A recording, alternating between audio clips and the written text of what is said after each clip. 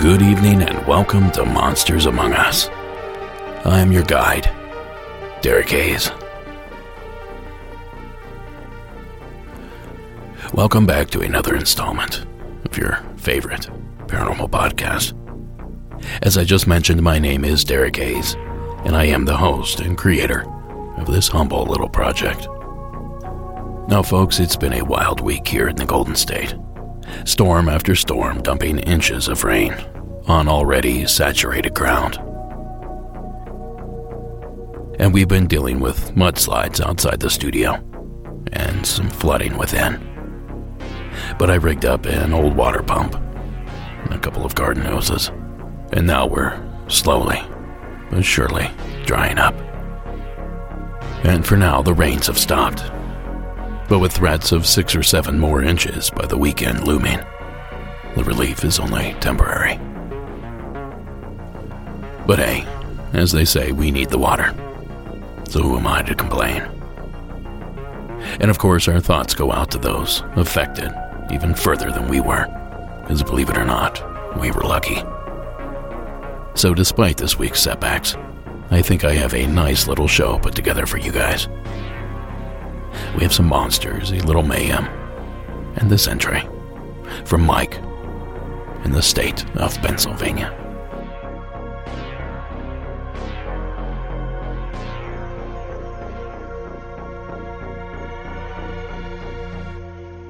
Hi, Derek. This is Mike. I'm calling from Pennsylvania. I love your show. I found it out on the Alexa app.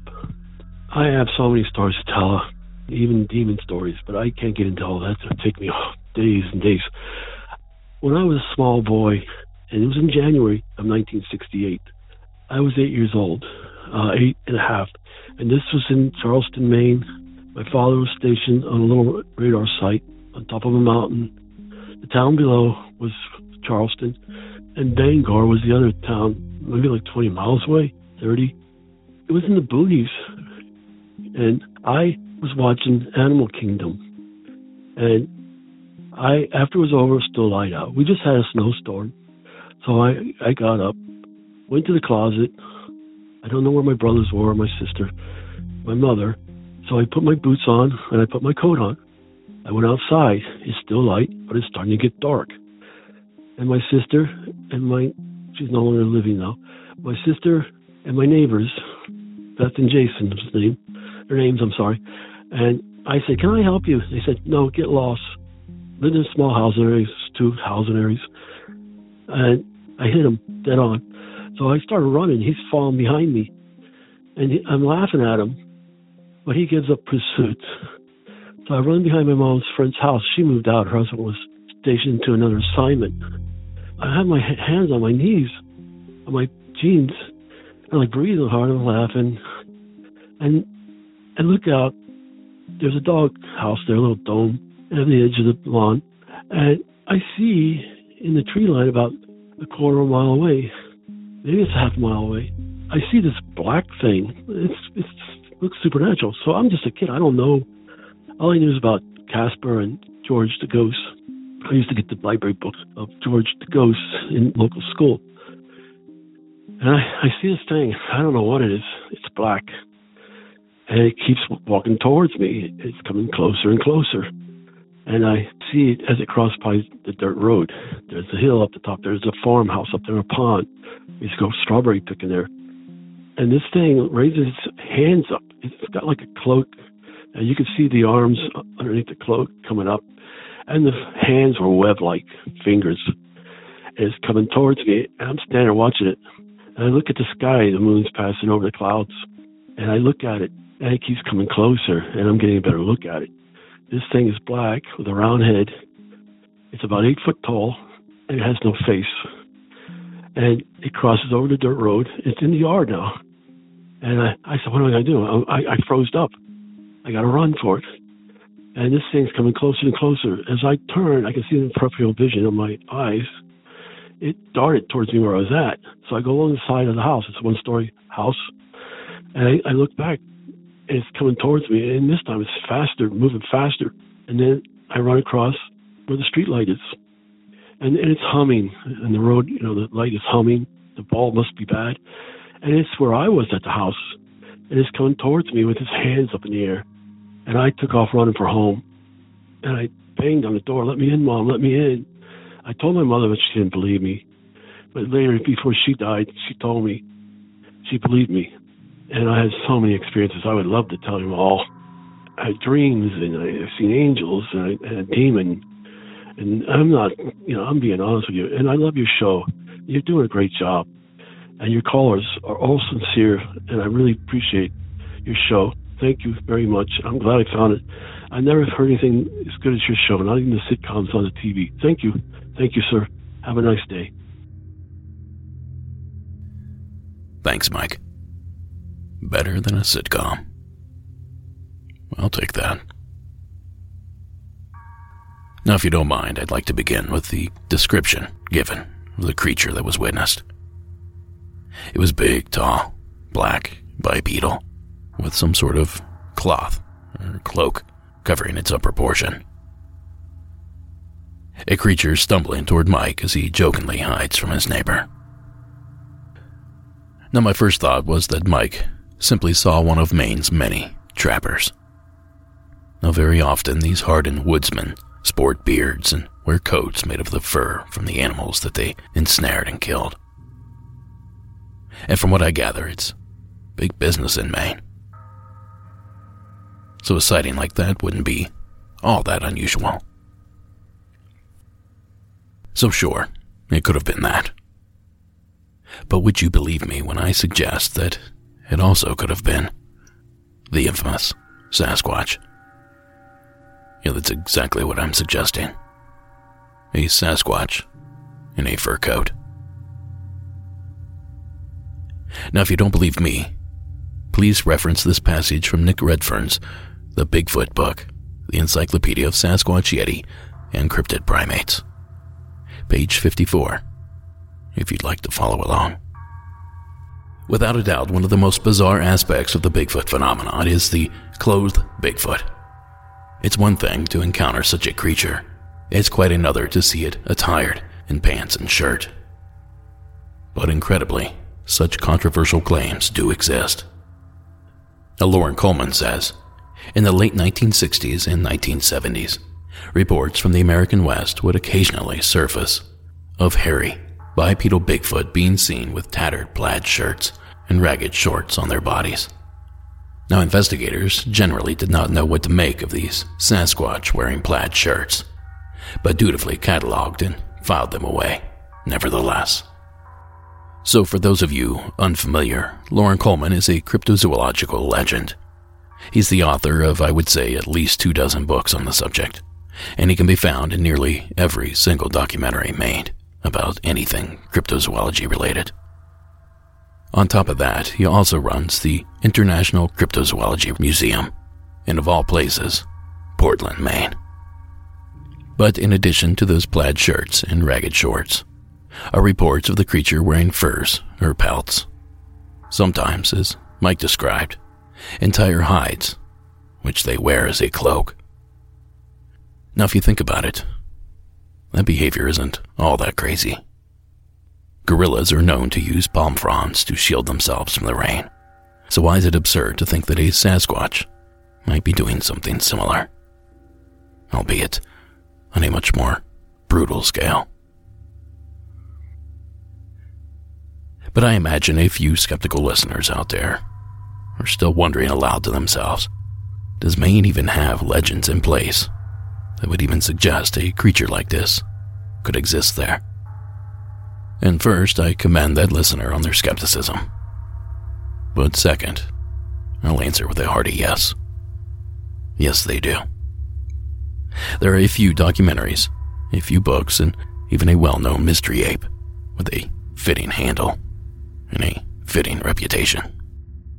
Maine is known for a wide variety of wildlife, but for about a week in July of 1973, residents of Durham reported seeing an entirely different creature, one that leading cryptozoologist Lauren Coleman has researched for decades. Nowadays, we call it the Durham gorilla. The reports began when the Huntington children were riding their bikes by Jones Cemetery near the Durham-Brunswick line. That's when they say they saw a creature with a monkey face running through the cemetery.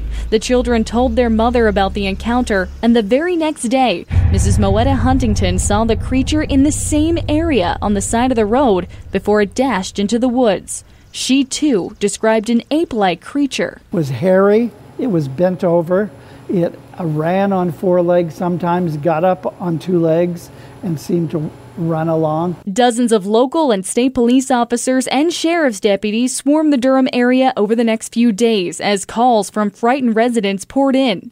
Could this be a bear? A moose? Newspaper headlines about the creature went from centerfold to front page in a matter of days. Then, investigators found footprints. They weren't, boots. They weren't moose tracks. They were actually ape-like tracks that had a toe out to the side. But as quickly as it appeared, the ape-like creature vanished. Over the years, people have searched for the so-called Durham gorilla. Now that clip courtesy of NBC News, News Center, Maine. The Durham gorilla. Now I absolutely love the names these creatures were given back in the day. Someone was certainly thinking of merchandise ideas when they named this one. What I wouldn't do for a solid Durham gorilla t-shirt, preferably in that wild 1970s or 1980s style, glitter-back design. Like something that you would buy at the state fair. Anyhow, Bigfoot in Maine. It's one of the least populated and most forested states in the Union. So I suppose it makes sense that something could be hiding there. And thank you again, Mike, for shedding some light on it. Now next up, we venture to the state of Tennessee, where Taylor is armed with our next tale. Hi, my name is Taylor. I live in East Tennessee, about 35 minutes east of Knoxville. And my story, this is the only thing that's ever happened to me in my life that I'd say that I still cannot explain to this day. This happened back in early 2000s. I was probably about 9 or 10. I played Pee-wee football, and my father and I were in the car driving back from one of my football games, and my brother was in the car with my mother, who they had left shortly after us. We had two separate vehicles because my father drove us to the games, and my mother showed up later after she got off of work. So as my father and I were driving back home, this was probably around 8:30 in the fall time. I can't remember if the time had changed or not, but it was very dark. The particular part of the road that we were going down had very thick wooded areas on both sides. This is out in the country. There were no houses on this stretch of the road. And we were probably going about 40 miles an hour when something, I would say the size of a large medicine ball, flew out of the woods from the right and across the hood of the car and disappeared into the woods on our left. All I could describe it was as a glowing ball. And when I say glowing, I don't mean bright like a light bulb. I mean like a soft glow, almost like you would imagine a glow stick, but it was emanating light. And I thought maybe I had just seen something, a trick of the eye. However, my father turned to me as he was driving and said, "Did you see that too?" Which surprised me because that means that we both saw it, obviously. My dad couldn't explain it. My dad's always been very skeptical of paranormal and things that we couldn't understand. Now, the weirdest part of the story was whenever we arrived home, my mother had showed up not long after us, maybe 5-10 minutes afterwards, and her and my brother had said that on their way back home, they were on the same stretch of road, and as they were driving, they said that what they could only describe as the silhouette of a man ran out in the road in front of them and was waving his arms above his head. They couldn't make out any features besides it looked like the silhouette of an adult male. And whenever he ran out into the road, my mother slammed on her brakes and it threw both of them forward in the vehicle. She came to a complete stop, and whenever she looked up, they said that there wasn't anyone in the road. I don't know if this was on the exact same area of the road that we saw the glowing ball, but the fact that it happened on the same night, roughly around the same time, on the same road, I still to this day can't explain it. Just started listening to your show this week, and I just wanted to share this story with you. I love the podcast so far. Keep up the good work. Bye. Well, in the words of the late, great Johnny Carson, that's weird, wacky stuff. So thank you, Taylor, for sharing it with us. Now, let's break it down. So if it were just the glowing orb we were dealing with, I would think maybe it was simply ball lightning, or something similar to that. Swamp gas or something. But the addition of the spooky figure seen by the mother, with that addition, I'm not so sure. Now, there are things out there that do glow naturally. Lightning bugs, radioactive elements, and some fungus glows in the dark. But none of that would or should manifest itself into orb form. And it certainly shouldn't be shooting across any roads. So this one is intriguing to me, but disappointing as well. Disappointed because Taylor obviously didn't have a dash cam. Not that I think laying eyes on it would help me solve this mystery in any way. But maybe, just maybe, it would be nice to bask in its glow. Whatever it is. Thank you again, Taylor, for the entry. Now, folks, if you have a story you would like to share here on the show, simply call the hotline at 1-888-608-NIGHT. That's 1-888-608-NIGHT.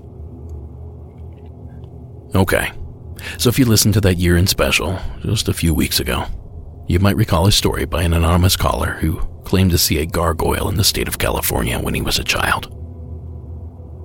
Well, get a load of this entry I recently uncovered. Out of all places, California.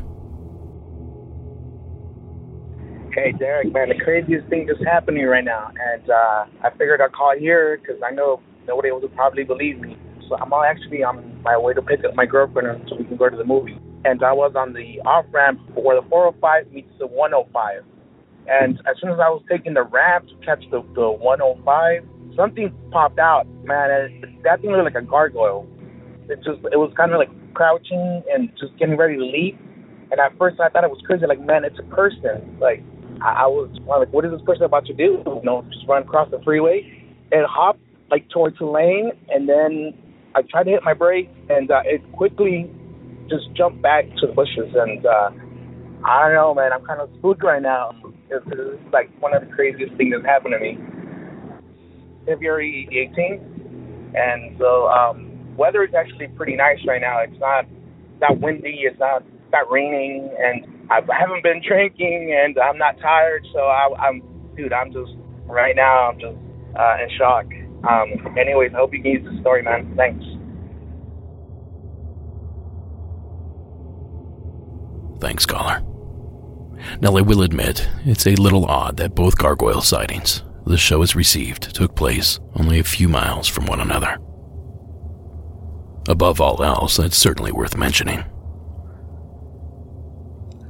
But ironically, I was researching for another call in this episode when I might have stumbled upon a flap of sightings that could also fall into this strange gargoyle category. And you'll never guess where it took place. Okay, you guessed it. Southern California.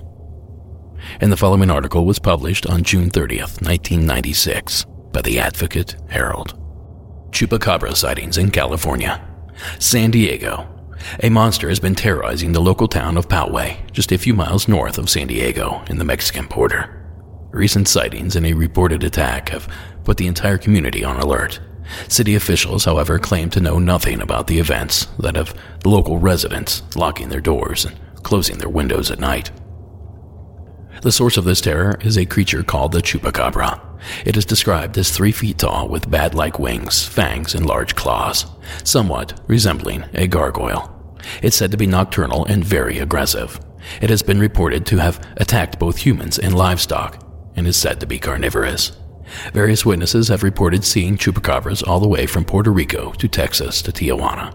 Anyone encountering one of these animals should immediately contact local authorities. Do not approach it, and move indoors as quickly as possible. Now, I was able to confirm that the Advocate Herald is a real newspaper, with offices out of South Carolina and Florida, and they were in business at the time of this article's publishing. But regardless of all that, I was not able to confirm that this article is genuine. Full disclosure, I was only able to find it via a third-party paranormal website, so I cannot speak to its authenticity, but I can speak to its creepiness and its relevance to our listeners' call. And I can comment on how similar it is to the other gargoyle encounters we've heard about in this and past episodes. But this is where the trail ends, at least for now. We'll revisit this a little later on in the program. But for now, big thanks, caller, for reporting your experience.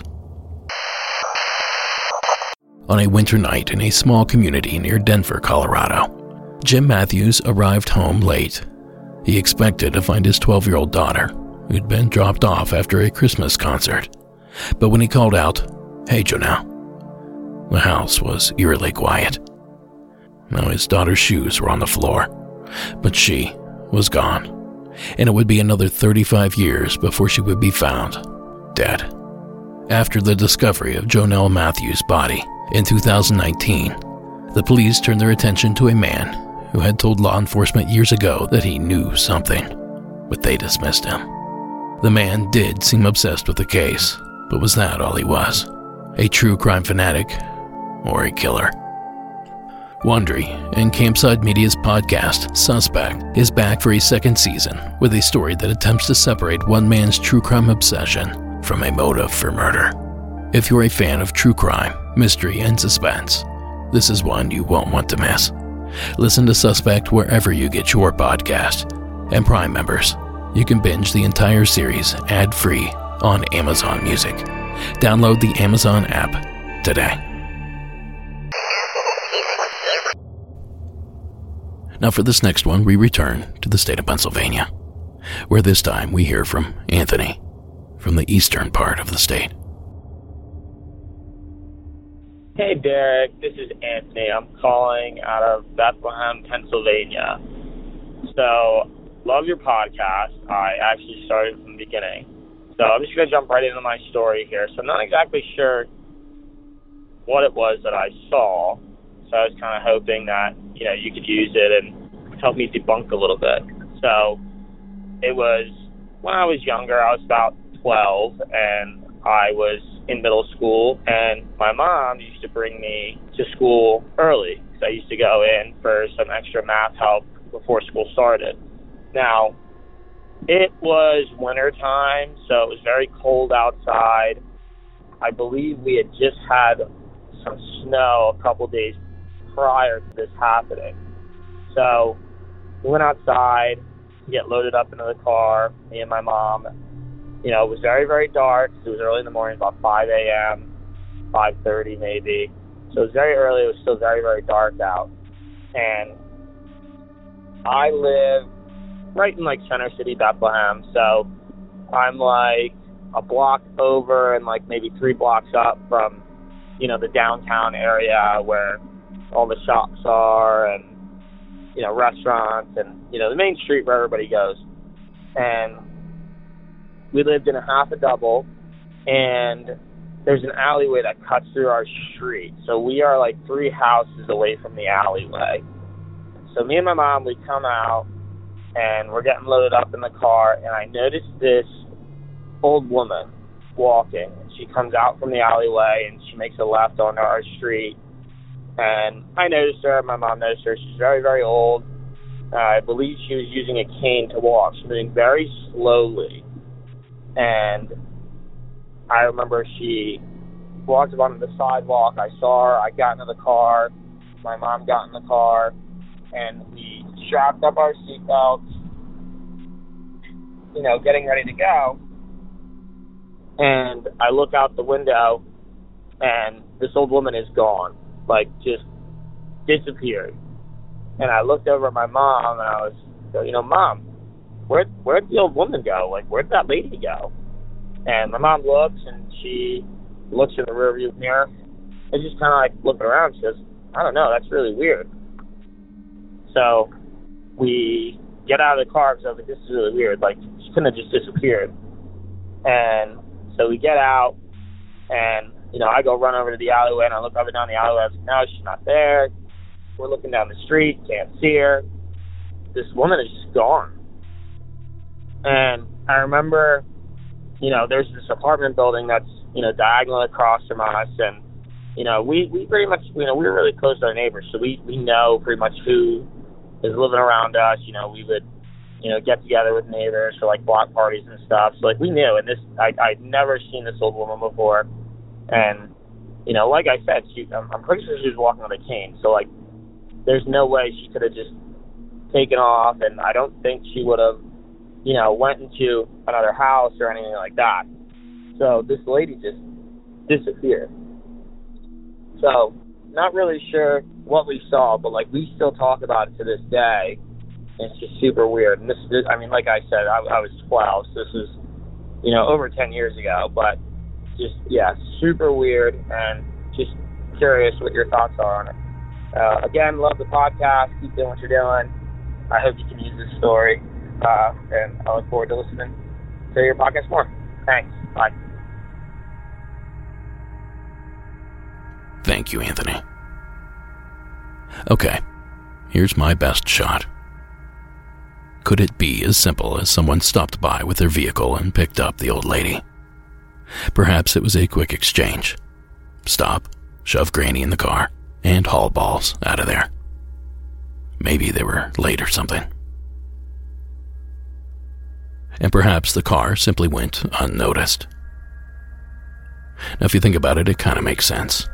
Anthony said she was slow and walking with a cane. And he did mention it was exceptionally cold out that day. So in my mind, it's less likely that she was out for a walk, and more likely that she was out catching a ride. But outside of that, Anthony, that's really all I have. Perhaps a keen-eared listener can chime in. But until they do, thank you for calling in. Now, although this next entry does take us back to Southern California, and practically into my backyard, this is not the gargoyle revisit that I promised. It is, however, a creepy little number sent in from Ty in LA. Now, a quick little warning, this entry does briefly mention suicide. Hey, Derek, this is Ty again. I've been listening to your show for several months now, and I've called in several times with several experiences. This is probably the scariest one to date. Okay, so bear with me here. It's kind of a lot, but I'll try to lay this out as simply as I can. So, as I mentioned to you before, I live in L.A., but I was born in a city called San Bernardino, California. For the unaware, it was actually the birthplace of McDonald's in 1948 and the Hells Angels Motorcycle Club, which is kind of a funny, I guess, juxtaposition there. But anyway, so this takes place in 1972 when I'm 6 years old. And again, let me back up here with some history. there was a department store in San Bernardino called the Harris Company. It was at the time, it opened in 1905, and at the time it was a big deal for San Bernardino. It was a very high-end, intricately decorated, I guess, store. So, again, store opens in 1905. So, again, my story takes place in 1972. I'm 6 years old, and I was raised by a single mom at the time in San Bernardino. Our routine was that she worked during the week, and on the weekends, usually on Saturdays, we'd go to the store. It was a one-stop department store with everything, so we'd go there to shop. So the way it's laid out, and I'll send you a picture of the staircase, but there's a beautiful spiral staircase in a certain part of the building. And so as a kid, this was 72, things were pretty safe. So as Mom would go shopping, she let me kind of, just wander around. And I didn't get into trouble. I would just kind of wander around and just look around. So as my routine, not all the time, but once in a while, I would go to this staircase. And as I said, I'll show you the picture, but there's a landing kind of in the middle, kind of midway between the third floor and the second floor, where I would just kind of stand on this landing, had a railing. I would just kind of lean over a little bit and look down at the people walking below. It's kind of daydream, just kind of a little habit I would do once in a while. This particular time, I remember just kind of doing this kind of lazily, leaning over there, kind of had one arm kind of over the rail, just kind of, just whatever, daydreaming. And all of a sudden, out of nowhere, I just started getting angry, really angry for no reason, and sort of hyperventilating, which was very bizarre. So much to the point that I thought I was probably going to pass out. But what was most bizarre is that I had this overwhelming urge, and overwhelming might be an understatement, but I had this just bizarre compulsion to throw myself over the railing and kill myself. And understand, I'm 6 years old, never been suicidal, certainly wasn't at that time. But as I said, this just bizarre, overwhelming urge to throw myself over the railing came over me. This all went on for about a minute, and thankfully I had the good sense to just run down the stairs to the first floor and find my mother. And when I got to my mother, I never told her about any of this, or actually I didn't tell anybody about this. Fast forward now to this year, May of this year, I'm on Facebook, and I joined a group. It's a group about San Bernardino, about people who were either born in San Bernardino or worked there, grew up there, whatever. So I joined this group. I'm in this group, and I happen to come across a woman, and I'm saying her name because this is important to the story, but I come across a woman. Her name is Hillary Harris, and as it would turn out, she was the great-granddaughter of Philip Harris, and he was one of the three brothers that formed this. As I mentioned earlier, he was one of the three brothers that formed this department store called Harris Company. She was a great-granddaughter. So anyway, it was great to meet her, and I just kind of told her who I was and my history with the store, and I said, hey, look, you should definitely start a Harris group on Facebook for people who shop at the store. Anyway, long story short, she did. So she starts this great group. It's a group that we can all share experiences with the store, anything, just, your experience buying things there, working there, being there, whatever.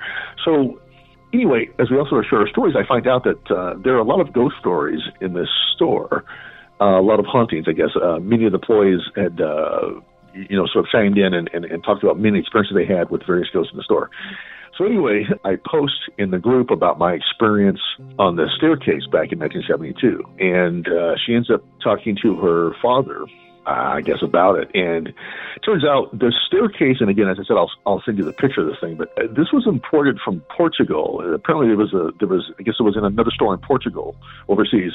And I guess in the mid-1950s, they brought this staircase from there and put it in this department store, Harris's, where it stayed until the store closed.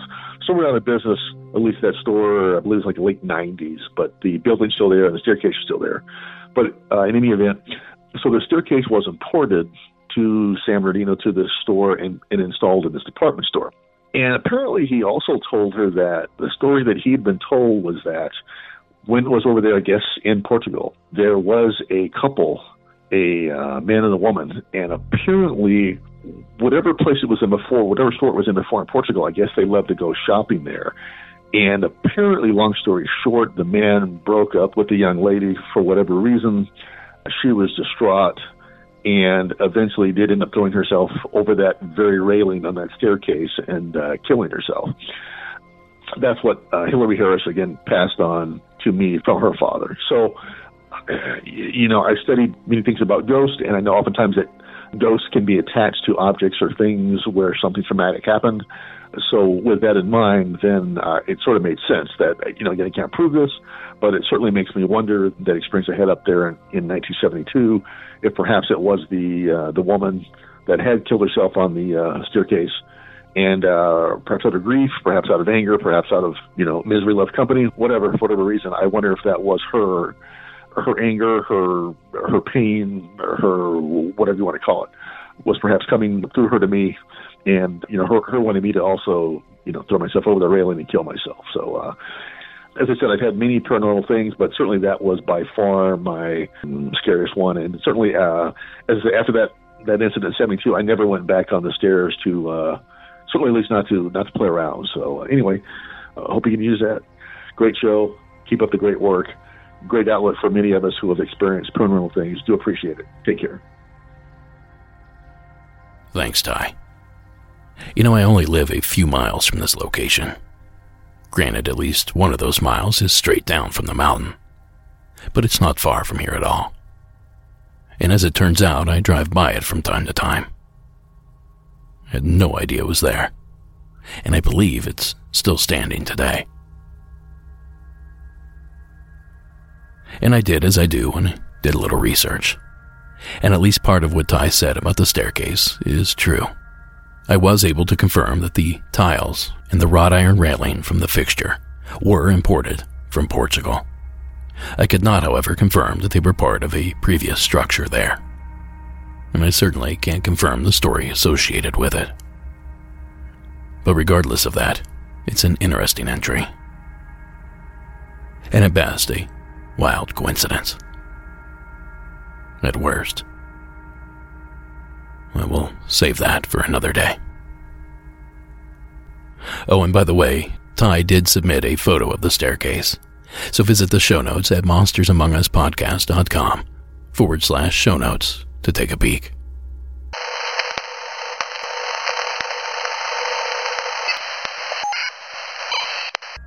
Now it goes without saying, but our next entry is a spooky one. Remember that babysitter movie where someone said the call is coming from inside the house? Well, I bet Cherry Lee remembers, because her entry is eerily similar. Hi, Derek. This is Cherry Lee G. from San Antonio, Texas, calling in with a minor freaky story. This happened between 2004 and 2005.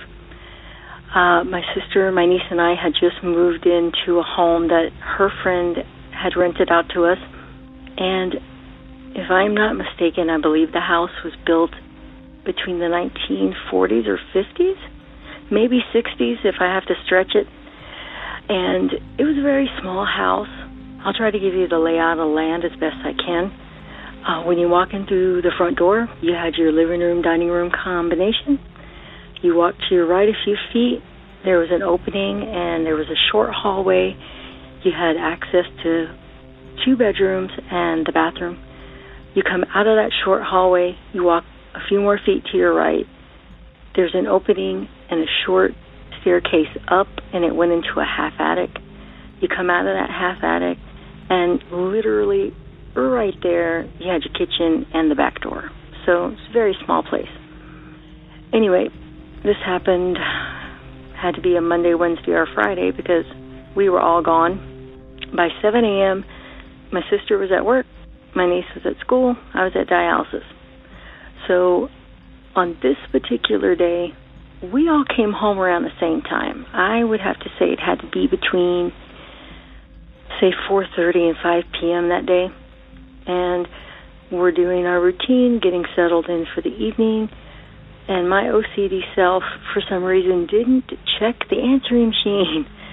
So while my sister was in the kitchen, she reaches over, right there on the counters, the machine, taps the button. Many different wrong numbers, whatever, what have you. My nephew used to call and leave us funny messages and so on. So we get to the last message. And it's just slow and steady breathing. And not like creeper, like if a creeper would call you, you know. Just breathing. And my sister's like, what the heck? I'm like, yeah.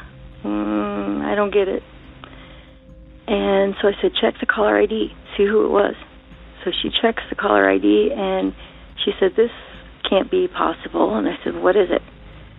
She goes, it's our home phone number. I'm like, what the hell? And I said, no. I said, well, compare the timestamps to the message with the caller ID. And sure enough, timestamp matches. Phone number matches. It's our damn home phone number. And I'm like, what the hell? And she's like, okay, we were all gone today. And I said, yeah. And she's like, Travis, which is our nephew, she's like, he couldn't have done this. Because back then, there weren't any little tricks you can do like you can now to mess with people. So it's like, oh, hell. So that was like a minor experience we had in that home. I had many, many different experiences by myself there, and I'll call in a bit later with those stories. But yeah, I just wanted to share this little minor one with you. So thanks for listening. Thank you for your show. Keep up the good work, and look forward to many, many more. Everybody take care, take it easy, and be safe. Thank you, Jerry Lee G. As cliche as it sounds, back in the day, the very concept of this would send most people into hysterics. I mean, how many movies did they make on this concept alone? And I suppose, for good reason. Because the idea of a stranger hiding somewhere in your house is downright terrifying. Well, it's a great story, Jerry Lee, and we appreciate you taking the time to share it with us here this evening. Now, before I push play on this last submission, don't forget to visit our merchandise shop at monstersamonguspodcast.com/shop, or by hitting that shop tab when you visit the site. And now, through the end of January, everything in-house is 15% off. So again, that's monstersamonguspodcast.com, and click the shop tab. Now, speaking of eerie phone calls, this next one might just take that specific gig. Coming to us from the state of Utah, please welcome Dave to the program. Hey guys, this is Dave from northern Utah. So I'm calling to report a couple incidences of doppelgangers and a potential contact from them. So last week I was driving, turning right, and as I was turning right, a Jeep was turning left, and so we passed within a few feet of each other, well enough to see the driver, and I looked over, and it just so happened to look like my aunt. I was talking to my mother on the phone at the time, and I told her, hey, it's odd to see her here. I want to call her and see what's going on. So I hung up with my mother, and I called my aunt, and I was saying, hey, how are you? What are you doing? I just saw you. And I could tell by the background noise the second that I got done saying that I definitely did not see her, because she sounded like she was in a public place and not in her car. And sure enough, when the voice came back across the phone, it was my uncle. And he was like, well, actually, no, you didn't just see her. We are in Idaho, nowhere near where you are. And like I said, in northern Utah. And I was like, oh, well, alrighty then. I guess that settles that. And so I described it to him, and I was like, it looked just like your Jeep. It looked just like her. And he just laughed, and he said, nope, definitely not her. And so that was that. So fast forward about a week later, I stopped into my aunt and uncle's house as I was driving past it from work one day, and I was like, hey, that was so strange. Like, I was so sure that I saw you, and my aunt continued to tell me, oh, I have people call me weekly saying that they think they saw me, but it's not me. She's like, I definitely have a couple doppelgangers, and that just become a reality to me, is what my aunt said to me. So I chalked it up to just weird, but it was a little uncomfortable. Like, I was never more sure in my life that that was her. Fast forward again, today is April 18th. So last night on April 17th, my wife and I were driving a small backcountry road, letting our dogs just run along the dirt road, trying to get some energy up before bed. And we saw a car coming, so we pulled the dogs back in the truck for a minute. And as the car passed, I was more than positive that it was one of my friends. It was his Toyota Tacoma. It had the same stickers in all the places that I knew it had the same light bar. The guy had my friend's duck hunting hat that he always has on, a big bushy beard, and it was heading towards the direction of my friend's house, and so I was never more positive. So I texted him when I got home. I was like, hey, I just saw you on the road, and he was like, no, you didn't. He's like, I've been at work since 3 a.m. Like, it wasn't me. And I was so strange, so I told him who it looked like, and he was like, he got mad because he wants his truck to be the only one that looks like that. So he was all mad that somebody had the nerve to make a Toyota that looks like his and whatnot. And so I was just like, oh, that is so strange. 2 incidences of doppelgangers in 1 week. Like, how could that be? Well, to make it worse, like I said, today was April 18th. Yesterday was April 17th, and that was the second incident in a 1 week period that I swear that I saw somebody that it wasn't them, but like I was more than positive. We passed within 4 feet of each other, and like I said, I've never been more positive in my life. So I get a phone call today from an unknown number that my caller ID wouldn't pick up, and I answer those as a self-employed contractor. I answer them all, and I said, hello, this is so-and-so, and all I got was, stop asking your friends. They are them. No more questions. And they hung up. So I have no idea what that was about. I tried to call it back. As a matter of fact, it's freaked me out so much that I called my friend that works at a police department to try to track the phone call, track the number, if he could get it, and we'll see what I get. But it was just, it's really strange. Thanks, guys. Love the podcast. Enjoy. Bye. Derek, Dave from Northern Utah again. I just called in with a doppelganger story, and I figured I would hurry and call back and just give a little bit of detail about some interesting things beyond those 3 strange occurrences, I suppose. So my aunt, when I swear I saw her, it was like 2 in the afternoon. So broad daylight, sunny sky, clear as could be. When I saw my friend, it was probably 11:30 at night. So a little bit darker, but like I said, the truck, and this one might have a little bit to say about maybe why there was some confusion, beyond the point that I said he's got some very interesting stickers in his back window. He's got a couple of sticks, like he just thought it would be a funny sticker. So it's like a very unique, he had it made sticker, and this had it, but this truck had a light bar, and the light bar was on. So not only, so we were half blinded, but when he went past, he was driving slow enough that I was able to adjust, and the light bar was so bright, it was able to adjust and make his face brighter. I could see inside the cab much better. So like I said, I saw these people very clearly.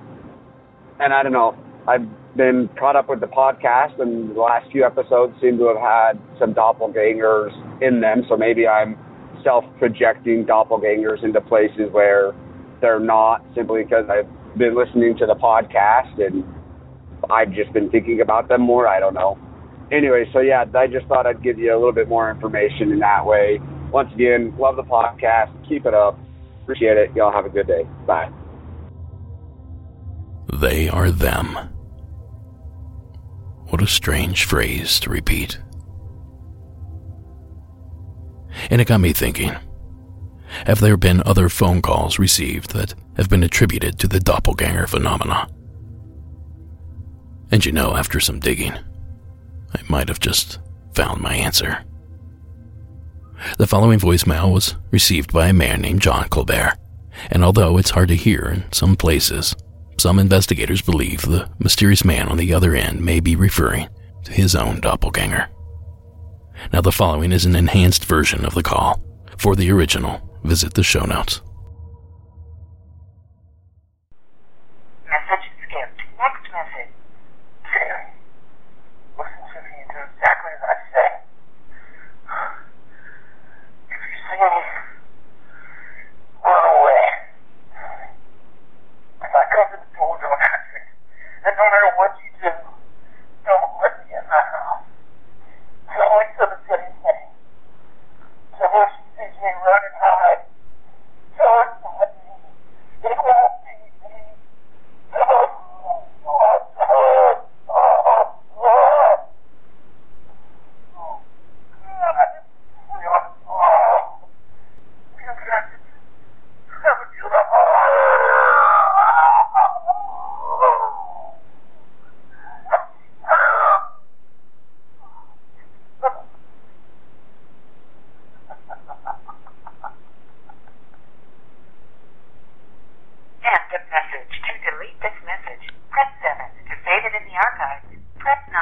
hear more options, press 0.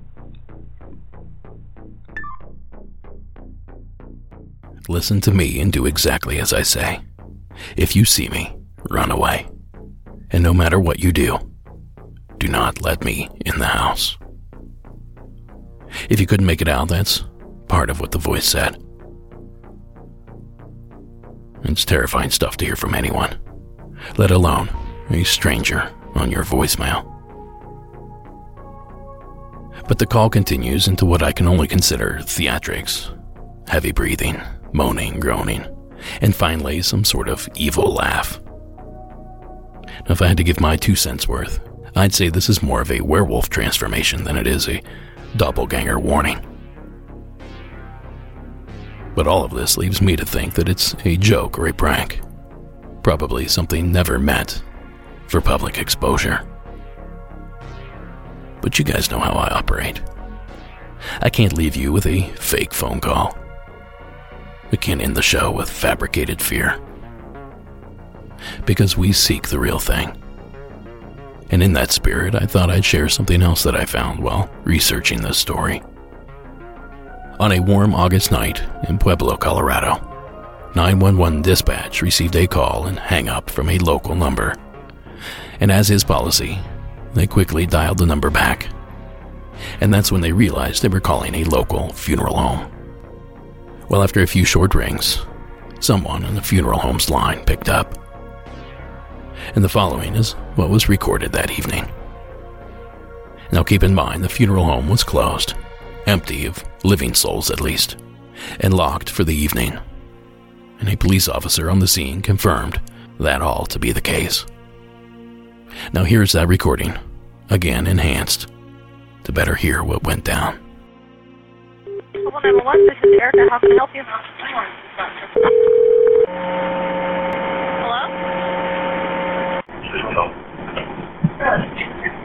Hello?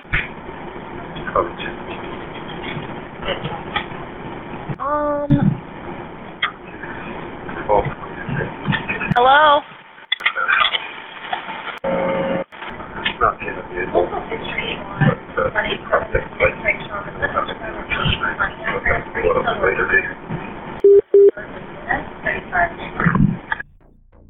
Like the previous clip, you can find the original call over in the show notes.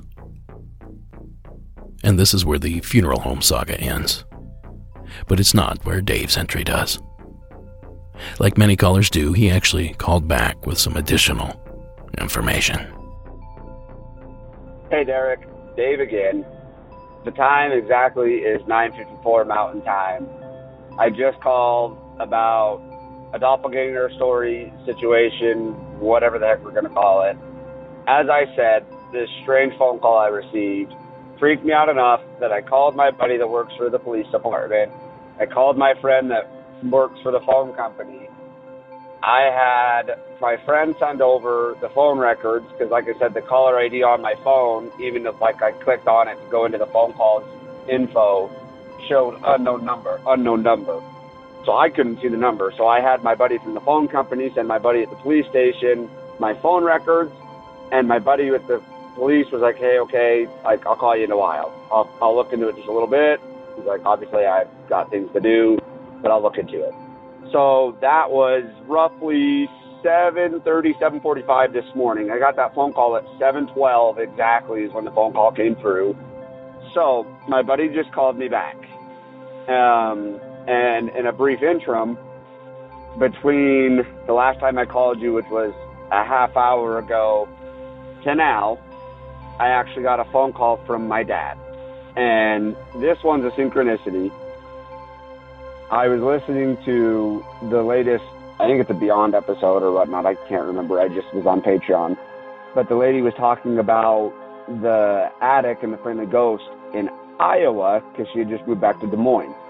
So, funny enough, just in November, my dad and I and my mother and my wife went to Des Moines to the National Farm Toy Convention. My dad's into that stuff. Well, I mean, we're all into it. It's pretty fun. But we ended up staying in Gutenberg, Iowa, and the train track was maybe 20 feet from the house. And my dad loves trains, And, like, every time the train comes by, he just would walk outside and sit and look at it. Well, like I said, I called you probably a half hour ago, and in that time, my dad called me and was like, hey, I just have the strongest feeling that I need to talk to you about what happened in Iowa. And I was like, well, what happened in Iowa? And he was like, you know how the train would come through every night at 2 a.m.? And I was like, yeah, okay.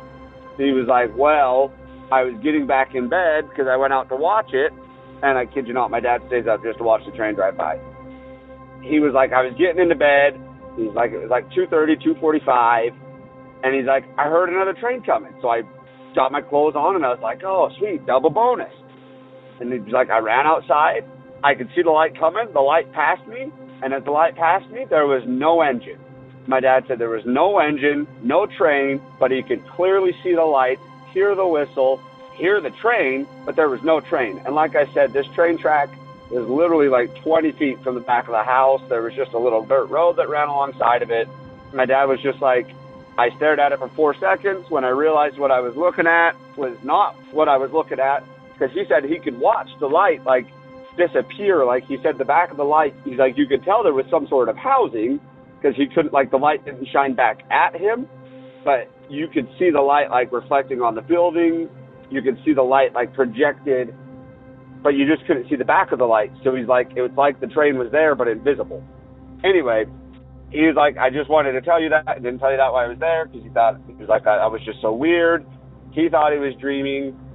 But as I remember it, my wife did hear a second train, but we were sleeping. So it's kind of like, why the heck would we jump out of bed? Anyway, I told you that because that happened within that last half hour that I just called you.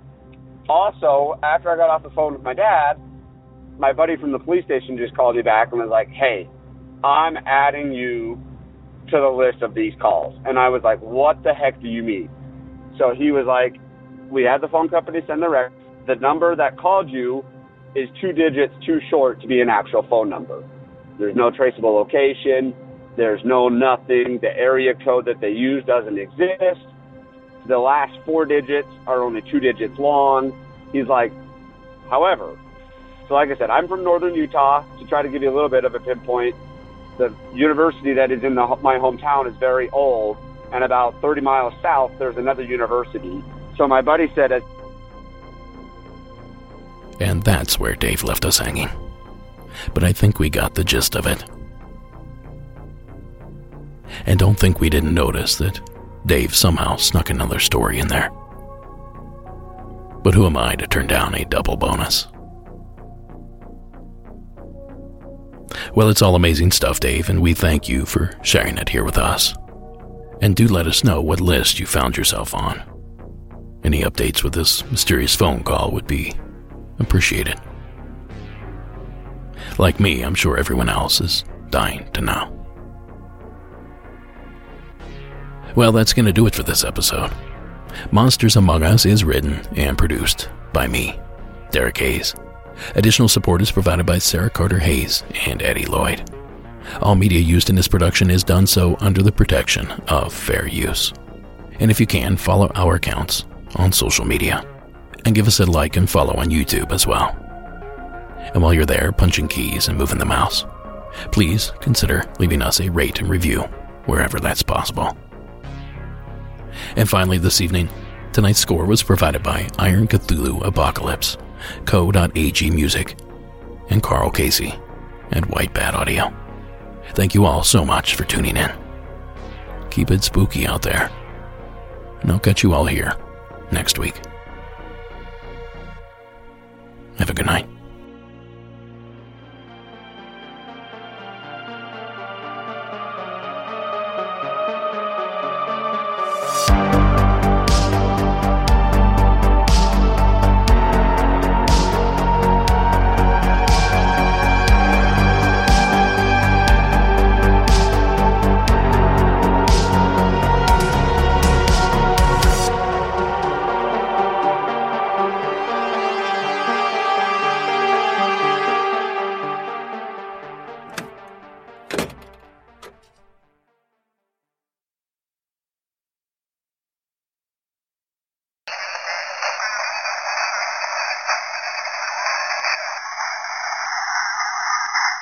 Now for tonight's secret story.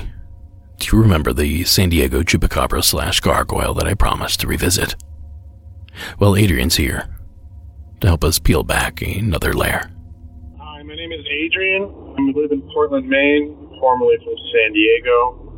I have a couple crazy stories that's happened to me and some of my friends, one of which is something that's very famous in San Diego, and it's called the Proctor Valley Monster.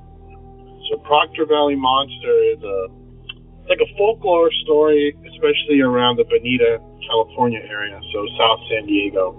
It's actually a road, it's a service road between Bonita and another city that kind of winds to one-lane service road for state purposes, so for park rangers and trying to access. One of the mountains has the antennas for the airport, so it's not meant for everyday use, but you can drive on it.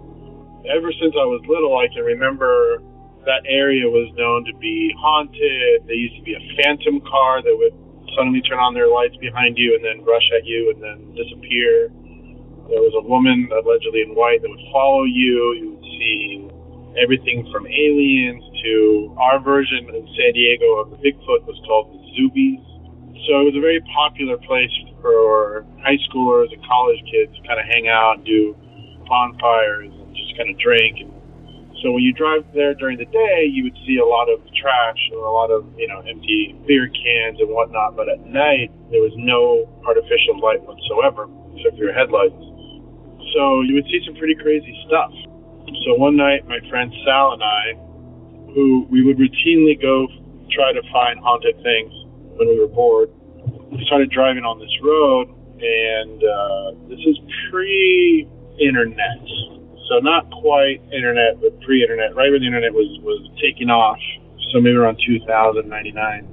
So we didn't really do any research, but we just heard the stories, and it's just part of the San Diego folklore. So we're driving, and it's pitch dark, and it's half dirt, half concrete, crazy, haunted trees, this and that. You just keep driving, and, we're trying to outscare each other as we drive. And there's a certain turn. It's basically the second to last turn before you get back into the other city. And my car makes that turn, and I kind of skid out, lose the back end. And when I catch the back end and straighten out to keep going forward, what we see is probably around a 6 or 7 foot, what I can only describe as a really dark owl, but it was way too big to be an owl. And it was standing right smack in the middle of the road, staring right at us. So I slam on the brakes, stop the car, all the sand starts flying past us from braking, and then Sal and I were like totally freaked out. And it kind of looked like it had human legs, and it kind of looked like it had yellow eyes. And we're staring at it, and it's way too tall to be an owl. And then all of a sudden, it starts flapping its wings, and it takes off over our car. You can see the plumes of sand and debris flying from underneath its wings over our car. And it lets out this giant screech, but it wasn't even high pitch. It was super low, almost freaking guttural. And then it just takes off. So I really don't know what that was. That area has been known to be haunted. I've never seen a cryptid like that before, never seen one since. But it definitely was not an owl, but it looked like, it basically looked like a human in an owl suit. But it was very bizarre. Anyway, appreciate the podcast, and I'm sure I'll come back with other stories. Thank you. Thanks, Adrian. So could it have been Lechuza, Mothman, Bat Squatch, or one of these SoCal gargoyles that we're starting to hear about? The clues seem to be trickling in, little by little. And I imagine it's only a matter of time before we've reached the bottom of this mysterious barrel. Oh, and the Proctor Valley Monster. That's a beast that was on our radar when we were working on the Borrego Triangle documentary, as Proctor Road is not that far outside of Triangle Lines. And this seems like an excellent opportunity to further explore that monster. So here's another first-hand account, this one from back in 1969, courtesy of the Bonita Museum and Culture Center. When I was in high school, my boyfriend at the time, was teaching me how to drive. So we drove through there in his old 57 Chevy, and I saw something that, like a flash, and then I saw something move, and I swerved to the left and kind of took his car off the embankment, and the only thing he could say was like, I was all upset and worried, and he said, don't worry about it, you just running my gas out of my car. But yeah, I definitely thought I saw something, but he just said, oh, it's just everybody talking about it. Yeah, it was interesting. Like I said, it was back in '69, so it was a time where it was talked about in school a lot. I went to school here in Chula Vista at Hilltop, and it was just a big thing of the Proctor Valley Monster at the time in the trees, and everybody seemed to see it. But of course, everybody was out there drinking all the time. Yeah. So what did it look like to you? What did you think the Proctor Valley Monster looked like? It just looked like a great big hairy thing, like a gigantic bear type thing. Okay. Cool. But there was some kind of flash, and I don't know what that was. But it was just, the dirt road that we took out there, to teach me how to drive a car. And like any good monster, there's a beer named after it. Jamul Brewing Company is a 9.2 Imperial IPA that they lovingly call the Proctor Valley Monster. I'll have to give it a try next time I'm down that way. Overall, it's great stuff, Adrian, and a great legend. So thank you for taking the time to share it here with us.